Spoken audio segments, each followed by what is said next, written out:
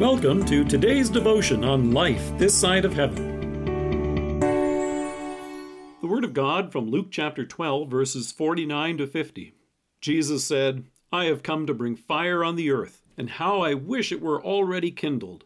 But I have a baptism to undergo, and how distressed I am until it is completed."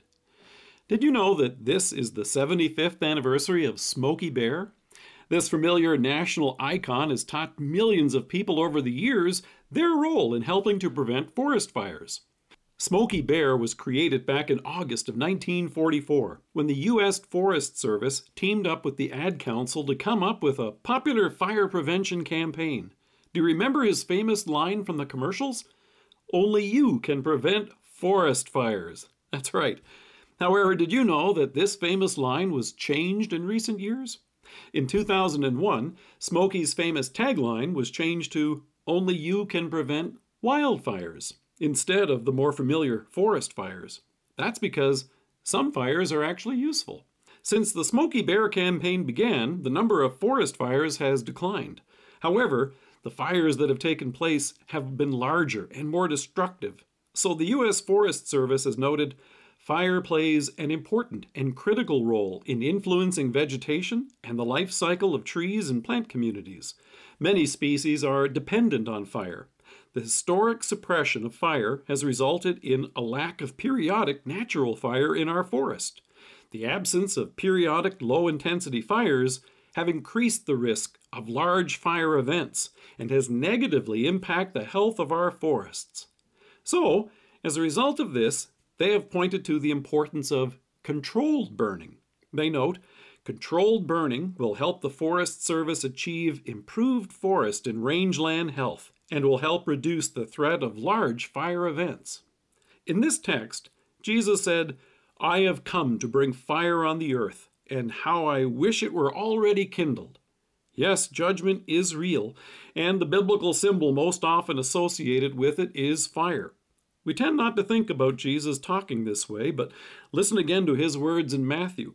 He will say to those on his left, "Depart from me, you who are cursed, into the eternal fire prepared for the devil and his angels." But fire was also an important part of sacrifice. It was used with the animal sacrifices that took place daily in the temple. And here's what Jesus is speaking about in our text. When Jesus was baptized, he began the work which would ultimately take him to the cross for our salvation. This baptism of fire refers to Jesus' suffering and death for your sins and mine and for the sins of the world. It would bring to completion his baptism in the Jordan River. And listen to how committed Jesus was to bring this work to completion on the cross. He says, "How distressed I am until it is completed." The word translated distressed is also closely related to the same verb which means fully devoted. It's the same word that St. Paul used to describe why he was driven to share the gospel. In 2 Corinthians he wrote, "For Christ's love compels us, because we are convinced that one died for all." Christ's love compelled him to bring to completion this work of your salvation and mine. And as distressing as that was, it would only come about by facing the searing pain of the cross and having the fiery punishment for your sins and mine come raining down upon him.